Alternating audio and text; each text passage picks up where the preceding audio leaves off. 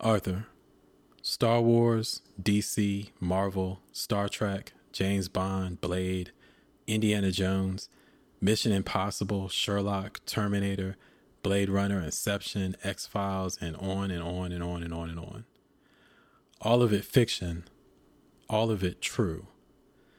In light of the death of the director Richard Donner, who was behind 1978 Superman the movie, which gave us a tangible, groundbreaking comic book world, I have to ask you, why is it so important to make the unreal real? This is Mad Unreal, episode 41. Let's go. You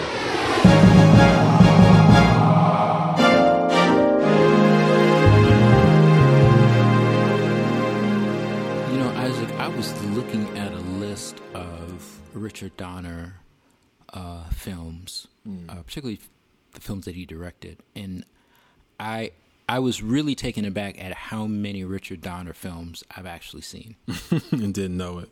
and just didn't know it. Mm-hmm. But I mean, I've seen quite a few. You know which one I didn't see.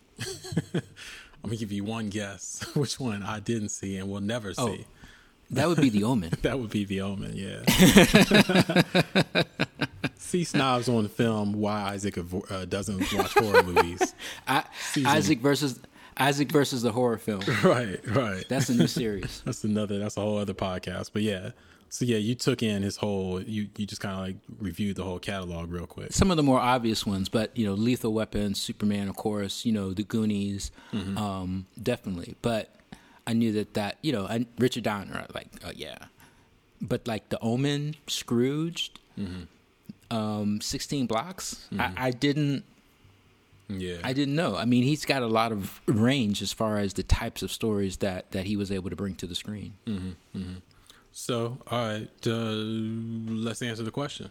You tell me why. Because just very quickly, I watched Superman last night. I watched Superman the movie last night. I hadn't seen it in a while. 1978, you know, Superman the movie, directed by Richard Donner. And just because I wanted to remind myself, you know, I knew we were going to talk about this today, so I wanted to remind myself of why that, you know, that tangibility of that world, why that was so important to me. You know, when I believe, Arthur, that may have been one of the, if not the first movie I saw in the theater. I was 4 or 5 years old, so I only have a vague memory of being with my father and my brother at that movie. And I remember, I have a vague memory of like holding my arms up, you know, how, you know, when you're little, you pretend you fly. And it's like, I kind of have that vague memory of that. But I think I saw this movie in theater. And I just, you know, obviously as I got older and saw it again on, you know, on television and on VHS, you know, it meant a lot to me.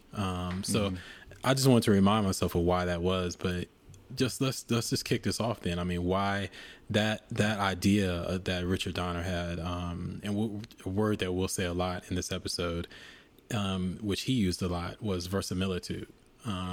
Which, if you're not familiar with the word, it just, I mean, because it's not a word that people just throw around in everyday conversation, but it just means it literally means making the unreal feel real. Actually, hold on, I think I had the actual definition up. How do you say that again? Verisimilitude. Yeah, I gotta practice that. That's like right out of Thor's "all words are made up."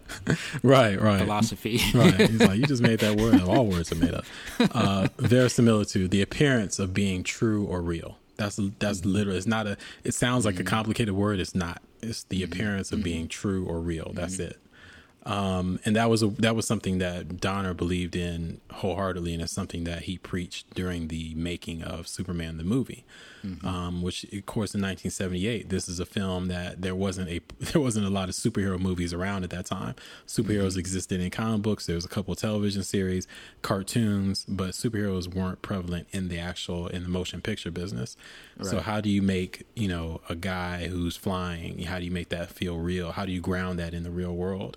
And that he preached, you know, we're going to do it through verisimilitude. So Arthur, why is that important though? Why is it important to make the unreal feel real to moviegoers? I think it's because it makes it that much more personable to us, the audience. And if it's made to be more personal, then it feels more possible. That these things are actually possible, and the kinds of strange things that happen to us at various points of our individual lives, that possibility makes the connection much stronger. Like, wow, maybe it is possible to be able to, you know, lift up a car in the concept of Superman. But even to go back a little earlier, you referenced The Omen, which, you know, on the face of it, I've always seen that film, and I've seen it a few times. And, you know, I fundamentally enjoy it, but it's nothing compared to the quality of The Exorcist, which I think The Omen is somewhat of an also ran. And if you can just spare me just a couple of minutes, allow me, you know, I think his mark on that, you know, was The Omen, where these very strange, horrific events were happening in the view of many people having the same experience. And in The Omen, I'm particularly talking about Damien's birthday party and the famous scene where the nanny kills herself, you know. I do. You know what? I may have seen. I've never watched that movie in its entirety, but I have a vague. Like when you just said that, the birthday party. I think I've seen that. I may have seen that scene. So go ahead. I'm sorry. You know, and that shocking event is very public, whereas looking at, say, The Exorcist, or even further, maybe the foundation of this kind of horror type genre, Rosemary's Baby from 1968, Polanski's Rosemary's Baby, where all of these things were happening from the viewpoint of one woman. She's like, you know, but nobody else could share this with her to say that, look at what's happening to me. You know, that audience expanded a little bit with The Exorcist, where now you had the father, you had the live-in assistant, you know, you had a few other people that were also experiencing this strangeness, so that the central character knew that, okay, I'm not crazy. My daughter really is floating 3 feet off the bed. You know, take it to The Omen. It's a birthday party. There are children there. There are people there. There are guests there, right? And this thing happens, you know, and then widen that some more. How do you make a man fly and make it feel real? Now it's a whole city. It's a whole globe, you know. But it all goes back down to that basic need for us to connect our personal realities to these grander scenarios. And I think that Donner did that very, very well. I agree with that. And I think that it goes, that connection, I think, is one of the reasons that, you know, even if we look outside of Superman, the movie, and look at comic book storytelling in the 70s, the 60s as well, but in the 70s, when you had Marvel in particular, were creating characters that had real world problems. You know, that was one of their things, you know, in the 60s with Spider-Man and Peter Parker having issues and problems that other kids could relate to. To your point, that deepens that connection. So when you, in Superman the movie, when you see him flying through Metropolis and they use New York as a stand-in for Metropolis, and you're seeing him amongst those buildings or standing on that street, there's a feeling of connection that I have to that I don't necessarily have to, say, you know, and this is not to talk negative about this film. It's just a different tone. I don't have that same level of connection to, say, Tim Burton's Batman of 1989. You know what I'm saying? Because that's a world that is clearly fantastical and not based on a real city. Whereas go forward even further to 2005's Batman Begins, and that verisimilitude is returned, you know, because now you're in Chicago, you're using Chicago as Gotham, you're filming here, you created this bat car, you know, this tumbler, but you've made it very practical. You've explained step by step why this car needs to be here. Batman's cape has a reason. You know, you do all these things to create that verisimilitude. And Nolan himself, you know, Christopher Nolan used 1978 Superman as a pitch. You know, when he pitched Batman Begins to Warner Brothers, he included, you know, that as a reference, 1978 Superman. So there's that connection there. But just to go back to Donner, I think what he did with Superman in 1978 was to take that wild, fantastical idea of a Kryptonian, here on Earth, and firmly plant him, within our own experiences. And it's not, I agree with you 100%. It's definitely through the environment, but it's also through themes and through emotions, because when I watched it last night, one thing that hit me, Arthur, is that you and I saw the 2000 and whatever, the Henry Cavill, the Man of Steel. You and I saw that together, I remember. Yeah. And we both walked out of the theater. Remember, we were like, yo, that Jor-El sequence at the beginning with Russell Crowe was just like, that was the shit. That's it. That was the shit. So in a similar vein, Superman the movie, 1978 Superman the movie is great. I love the entire film. Yeah. But what hit me last night, I didn't really think about this until, I was thinking about us doing this show. I hadn't looked at it from this standpoint, but the Jor-El sequence in the beginning, both his parents, the Superman's parents, Kal-El's parents, and the destruction of Krypton, the trial of Zod and his henchwoman and henchman. The trial, then the beef that Jor-El has with the other Kryptonians that leads to him promising not to leave Krypton. Him and his wife won't leave Krypton, and then but they send their son. All of these things happening in the first 20 minutes of that movie, Arthur, was so real. It was just so tangible that, and it's taking place on this alien planet. And it was so, the verisimilitude, it wasn't just in Metropolis. It didn't wait until it got to that point.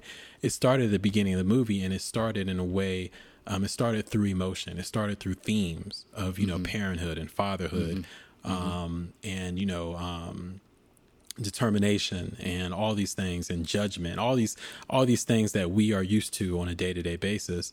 By putting them in that context of Jor-El and his struggle in the beginning of the film, it established that verisimilitude from the beginning. And that was important, I think. So I agree with everything you're saying. I would just add on to that the thematic and the emotional aspect of the storytelling that Donner presented. And it should be noted that Mario Puzo, of The Godfather, wrote the Godfather novel, co-wrote Godfather 1 and Godfather 2 films with Francis Ford Coppola. One of the best storytellers of his time, just pure storytellers. His script was not used for Superman 1978, but his story was. His script was basically like, because they, long story short, they were making Superman 1 and Superman 2 at the same time. Puzo wrote a script for both films, and it was like 500 pages, so it was way too long. It was, he was a novelist. And so they ended up not using the bulk of it, but they used, he still gets the story credit. And the story of Superman, the first film especially, the son, the son and the father, sending the son off and, to save another race, all these, theological elements to it, the family structure to it, the lost child, the xenophobia, all these things that just took place, within this comic book construct, I think really added to that verisimilitude. And I think Mario Puzo deserves some credit for that as well. But Richard Donner, I think, definitely established that with this and carried it into the other movies. Of course, I agree with all that. And I haven't seen Christopher Reeve's Superman in, gosh, I don't know how long. You should watch it, man. But I finally remember Gene Hackman as Lex Luthor. Oh, yes, absolutely, yeah, absolutely, yeah. Another level of verisimilitude. In other words, he didn't play that character like he camped it up. It was campy. It was hella funny, but it wasn't in the same way that we've seen Luthor played since. By whether you're talking about Kevin Spacey or Jesse Eisenberg, I think was the actor that played him in the last most recent one. That's right. There is even in his campiness, there was a genuineness that really, again, added to the layer of reality in this film, the way that Hackman portrayed him. Yeah, he did Megalomaniac very well. He announced that there was no obfuscation. He basically said it from get. I am, the greatest criminal mind of this generation. Right. You know what I'm saying? That's me. Yeah. And now this great challenge has presented itself. This alien that landed here. He's causing all that. I'm going after this guy. You know, it was, he didn't wait for Superman to find him. He sought out Superman because he wanted that challenge. But yeah, I mean, the model work in that movie, the cinematography, the fact that, you know, I think it was Tom Mankiewicz who was the writer who came on board, I think, towards the end to really get the script in order. He famously, he did a lot of Bond movies. He's the one, I believe, that came up with the idea of Jor-El having the S on his chest to represent his house. That represents the L house in Krypton, which explains why Superman had an S on his chest, you know. So all these type of things just, you know, added to that level of realness that I think is important. And for me, to answer my own question, why is it important for, you know, the unreal to become real? Again, I agree with everything you said. And I think it also, it helps these stories carry on. You know, it helps these stories continue. Why are we interested in more and more and more and more of these stories? If they were all kind of like these esoteric, can't connect to type of unrelatability type level of storytelling, we may be satisfied with getting one or two of them and kind of going on our way. But the more connected you feel to something, the more you want to know more about that thing. Because, and I think Go ahead. No, go ahead. But I also think the more influential that it becomes. And Donner made, to me, just a series of great, you know, popcorn films. You know, you go there to enjoy a show. But then he added a layer of realness to it, like what you're talking about, that made the stories that much more tangible and that you're more connectable in that way. My favorite Donner film, far and away, is The Goonies from 1985. And today, you know, the popularity of the Stranger Things series, you know, is Goonies DNA through and through. And for those who are unfamiliar, you know, the Goonies are just a collection of, you know, child, you know, misfits in a way. Some are more popular than the others. Some are related. Some are, you know, one falls in love with the other. You know, you know, there are all these things that happen within this community of children who have this club called the Goonies and they discover this, you know, this treasure map, you know, under their subdivision, you know, and then they go on this adventure, you know, and it's, you know, and it's taking place, you know, right in, you know, the middle of suburbia. That this fantastical reality is in fact happening, and you see that later in Stranger Things, where the group of misfits, you know, find this fantastical adventure right in front of their eyes, and even Sean Astin, who played a part, I believe, in the second season of Stranger Things. As the love interest of Winona Ryder's character. He was the leader of the Goonies in 1985 as a boy. You know, Josh Brolin, the young Josh Brolin, was his older brother. You know, and the charismatic, you know, older brother. Wasn't Robert Davi in that film as well? He was a bad guy in that movie. Sanchez from License to Kill. He think he was. Yeah, Robert Davi was in it, and also Joe Pantoliano was in it. Who else? Corey Feldman. Corey Feldman was in it.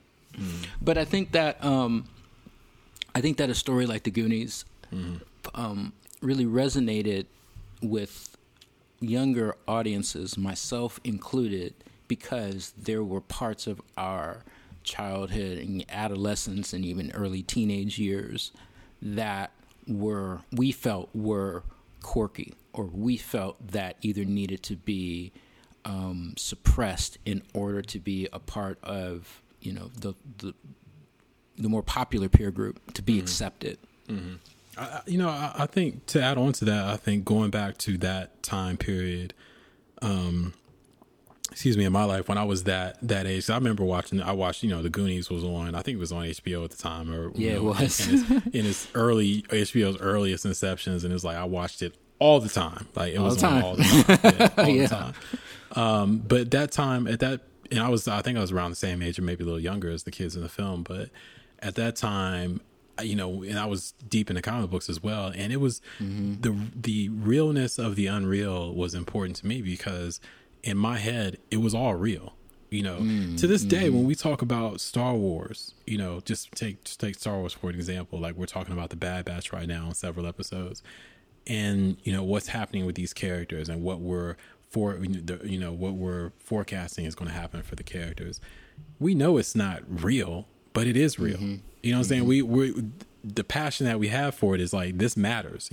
This scene matters because it's going to have this impact on this character, and that character matters to us. And at that point in my life, when I was reading comics, and especially in the early 80s when I discovered X-Men, or probably the mid 80s, I think I discovered the X-Men and went back and started, look back at the early 80s comics. The X-Men was probably my first major comic book obsession.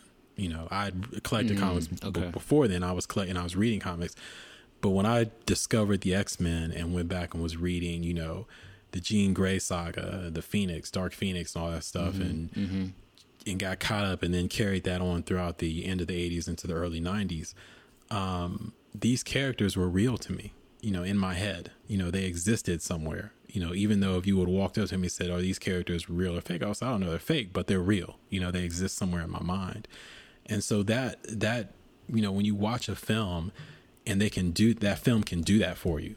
Take Batman Begins, for example, and just take something that's completely unreal, but make it feel real to you. There's something really special about that. It's basically taking a part of your mind and putting it on the screen, whereas again, not to talk negative about it, but when I see Batman 89 or some of the other more fantastical things or things that don't feel as grounded, it's still very interesting to me, but that connectivity is lost, And there was some of that in the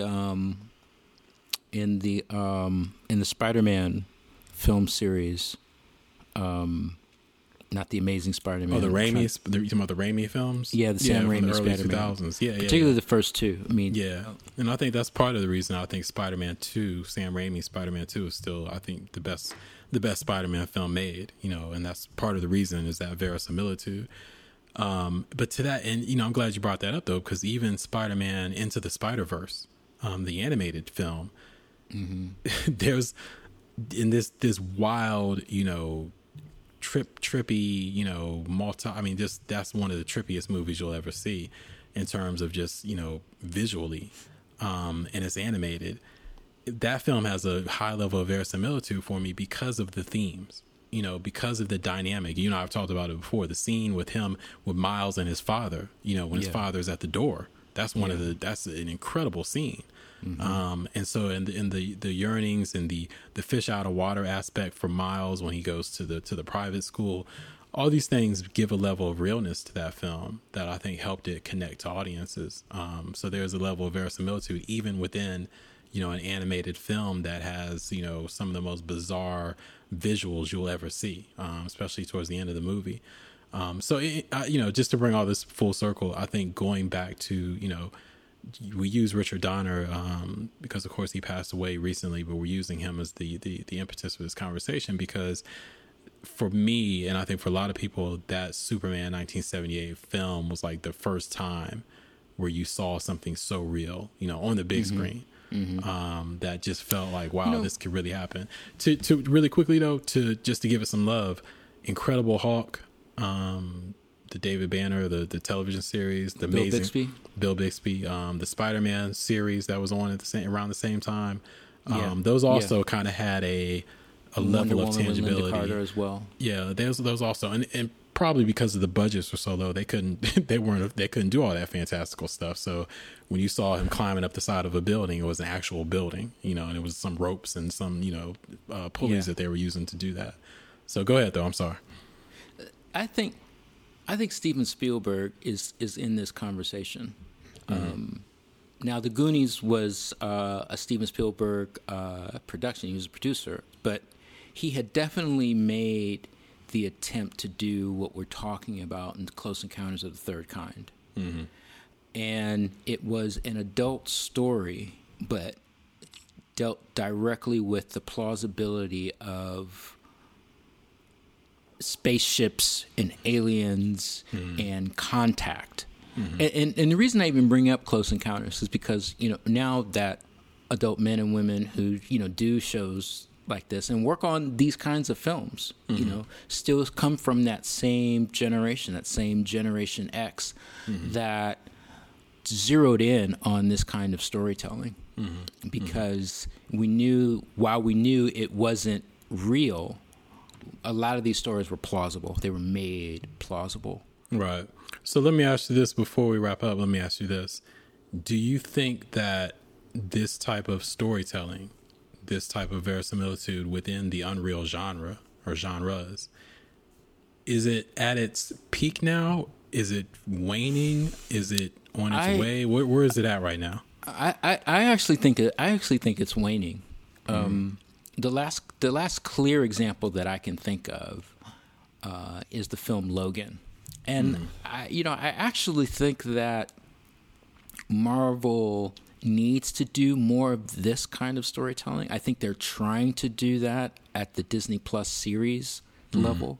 I do think that DC is wanting to do this, definitely with what they've done with the Joker, the success that they've had with the Joaquin Phoenix Joker film. It's it's interesting. I think we talk a lot about Bond on this show, obviously, but if I look at 2012's Skyfall, and then the following, I think it was 2015 Spectre. 2012 Skyfall had a level of verisimilitude that Spectre kind of lost. Spectre kind of was almost a throwback to a time period where you could just have a guy show up, at a big table. He's in the shadows, and it's like, it felt very retro in that respect. Whereas 2012 Skyfall, I'm not commenting on which film was better. This is just for, in light of this conversation only. But 2012 Skyfall had a villain who was, had a personal vendetta, stayed in the shadows, the literal shadows, stayed in the shadows as far as, the metaphorical shadows, and, attacked via computer. That was his main method of assault. So, and there was Skyfall and Spectre just have a difference in tone in that regard in terms of just the pure context of verisimilitude. And I think Logan came out in, I don't know what year Logan came out, but I think it was between that time, or maybe it was right after Spectre. Maybe it was around 2017, 2018, but it seems that we are, it was 2017. Yeah. 'Cause we saw it together. Yeah. So Okay. I'm pretty sure it was 17. So it was shortly after Spectre. So I feel like just using Bond because, the Bond films have always kind of reflected their era, their time period. And I feel like we are waning because I feel like we're going more in that direction of fantastical, because even with the film that we just talked about on the other episode, we talked about Black Widow. There's this, I look at Black Widow and you compare that to Winter Soldier. Winter Soldier is another, Captain America Winter Soldier is another, thriller type, espionage type, spy action flick. And both of these are, Marvel films, so they exist in a fantasy world, but there's a much higher degree of, that verisimilitude that's kind of hinted at within Black Widow. They carry it a little further in Winter Soldier. It gets, it's more tangible in Winter Soldier. And I think that, there's a scene in there's a scene in Black Widow where, the car they're in gets hit and it's flipped over like 30 times, and it literally spoiler alert for anybody who hasn't seen Black Widow. I mean, this isn't really a spoiler, but whatever. It literally gets hit and then it ends up in a subway, It's like, it's like, nobody's surviving that, obviously. What I'm saying? In real life, everybody's dead, including multiple people within the subway. But, you suspend your disbelief, for a while, because you're like, this is a film. But they're pushing that belief, they're pushing that suspension further and further and further now, to where we're getting away from, that peak of verisimilitude with, Wolverine, with Skyfall, with going all the way back to 2000 with the first X-Men film, 2001, I think it was, the first X-Men film, with Blade, going all the way back even further to, what was that, 99 or 98, Wesley Snipes' Blade movie, the first one, about a vampire, which was highly grounded in the real world. That movie was full. It was a movie about a vampire, a daywalker, but it was full of verisimilitude, you know. So I think that was kind of the zenith, or the kind of the jump off point for that level of storytelling. Blade to, you know, Batman Begins to Dark Knight, and throw, you know, like I said, throw X-Men in there. Then you go to Skyfall. But ever since, I think, you know, 2015, 2016, I think you're right. I think Wolverine or Logan was like kind of the swan song for that. Now we're kind of heading back towards this more fantastical world, to the point where it wouldn't surprise me if we're going to get, you know, 5 years from now, we'll get a, you know, another, you know, 1989 Batman type film. But speaking of Batman, I think that's a good place to wrap this up. We'll see what that looks like when it comes out next year. You know, what is that? It's how the trailer so far looks like they're going to go to some extent to establish that verisimilitude, but how far are they going to go? So I think that'll be a good gauge as to where we're at right now in Unreal storytelling. Yeah. Special shout out to Star Wars Rogue One from 2016. They somehow made that world grounded in the same kind of way that we're talking about. Great point. Excellent point. Yeah, and I think that a lot of that was Tony Gilroy. You know, his storytelling as far as someone who I think his involvement with the Bourne films, you know, helped establish some of that grounded aesthetic within Rogue One. So excellent point. Excellent point. All right. We want to hear from you, our listeners. Hashtag Mad Unreal on Twitter. Let us know your thoughts about the legacy of Richard Donner. Go watch Superman 1978, the movie. I'm sure it's streaming and available probably all over every place. So go watch that film. Great, great movie. Mad Unreal, episode 41 is a wrap. This is Arthur. That is Isaac. And we will see you next episode. Subscribe. Subscribe to the show. Yeah, that's important as well. Apple Podcasts, Spotify, you can follow the show and find us anywhere and everywhere fine RSS feeds are consumed. See you next show. Peace. Keep it unreal.